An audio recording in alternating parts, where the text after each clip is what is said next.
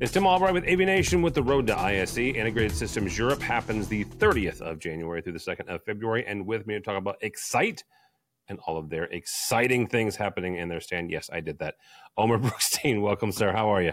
Hey, Tim. It's great seeing you again. How are you? I'm doing great. Good. Good to see you. Good to see you. We get to see you. Hall 5J 620, 5J 620. I've gotten to know Omer over the last couple of years. I am still not smart enough to understand what he does or what Xyte does. I do, but I'm going to let him explain it. So we come along Hall 5, we get into the Xyte booth. Omer, what are we going to find? What you're going to find is a first-of-its-kind, purpose-built cloud platform for device manufacturers, OEMs, to connect the devices to the cloud and start transforming their business model into as-a-service business model, introducing new subscription-based product for their customers, being able to collaborate with their system integrators, channel partners, and managed service providers through the cloud. It's a first of its kind. We started in the audio video. We're expanding beyond the audio video, but as always, as you know, the audio video is very dear to our heart. So we'll do with ISE this year. We'll be at Infocom. It's, I believe, third or fourth ISE now and third or fourth Infocom as well. And we'll be showing our partnership with one of the best and finest brands in the industry, as more OEM customers will announce their Xyte-based cloud solution. Omer mentions the fact that audiovisual is dear and dear to his heart because he used to be a control systems programmer. That's where Omer came from. I mean, that to me. I mean, I have not made any bones about the fact that control is still my favorite part of the industry, and the fact that was kind of your roots is still exciting to me.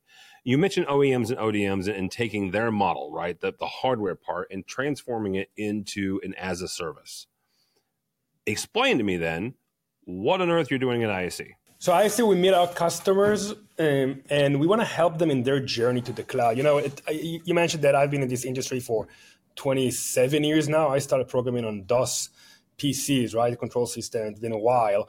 And I think the industry as a whole make the top-notch gear, top-notch hardware. But what we found out is that OEMs does a great job developing hardware, but developing cloud software is not something they usually do.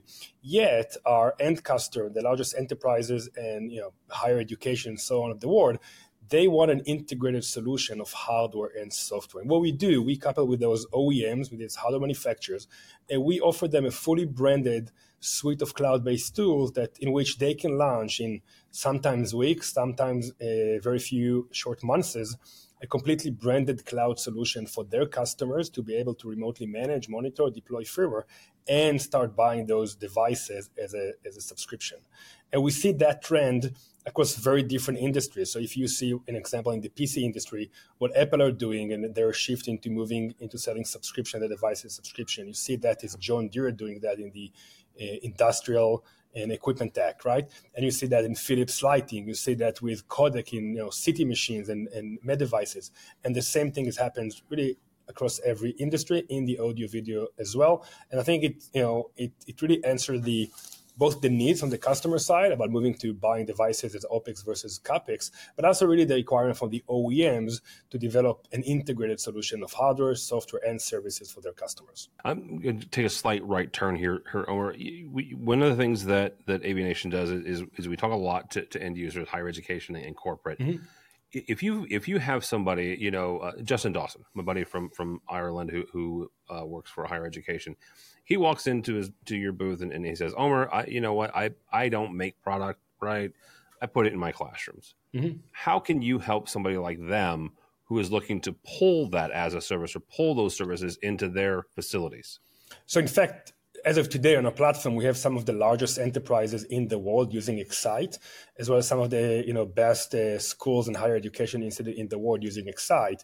To give an example, they use it to manage and monitor their Avacor devices. They're using to manage and monitor the Legrand-based PDUs, the Mid-Atlantic PDUs. They're using it to manage and monitor Wirestorm AV over IP devices and Symmetrix audio devices and so on.